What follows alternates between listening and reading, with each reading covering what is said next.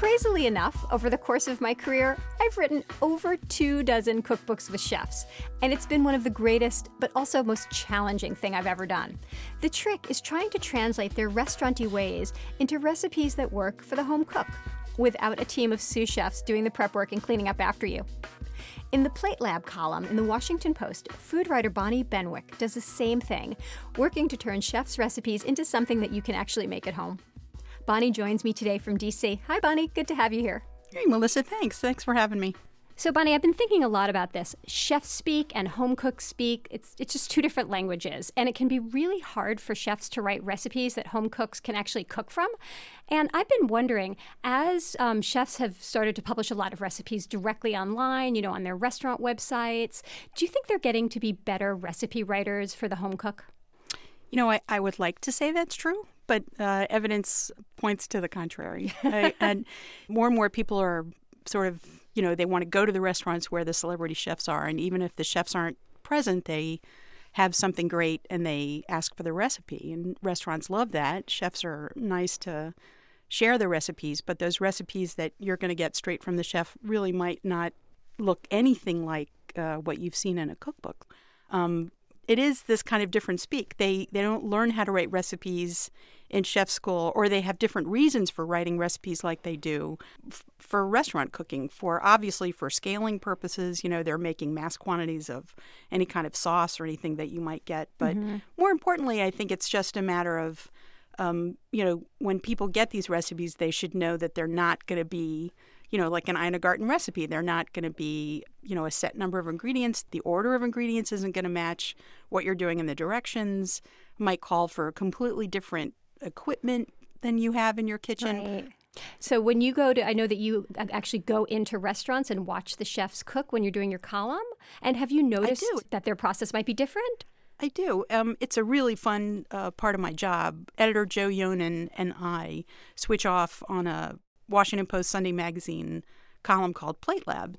We are recreating recipes that are in restaurants. They're very popular dishes. People write in and ask us, oh, can you get the recipe for this? That thing that used to be, in Gourmet Magazine all the time. It's sort of like a version of that. But I found very quickly the recipe that I would get, might not have the number of servings. It certainly doesn't have where to get special ingredients, or substitutions are a big thing. Chefs can get their hands on ingredients that they can get in from all kinds of distributors. Right. The main thing is really just quantities. Like they can scale a soup recipe back because it's all liquid and you're going to puree it in a blender or cook it in a pot for 12 hours or whatever. But mostly it's in terms of if there's a really great sort of main dish and there's a sauce to go with it, the main dish, it has the expected amount of ingredients for 4 servings or 8 servings or whatever of like a pork chop or, chicken fried steak. But then the sauce that goes with it makes like 2 quarts.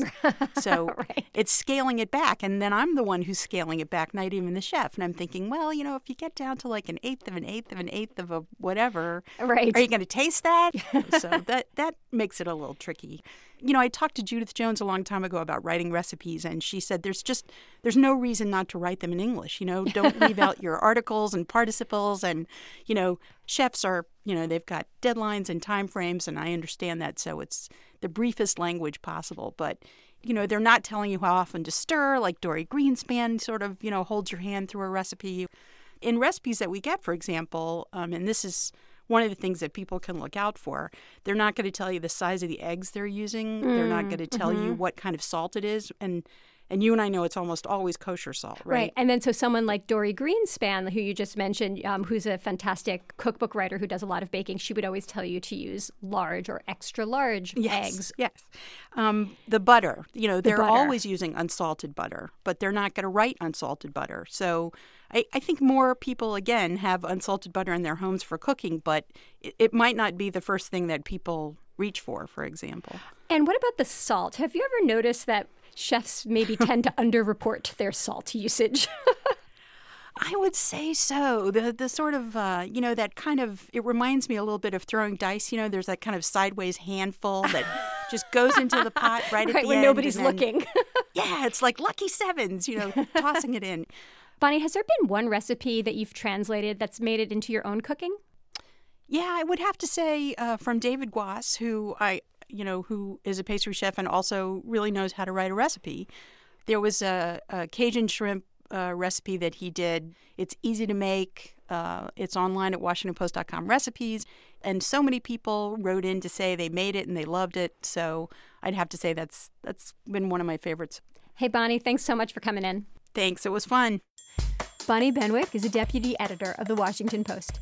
Take a look at the recipe that Bonnie mentions for David Gauss's shrimp Creole. Find it at splendidtable.org.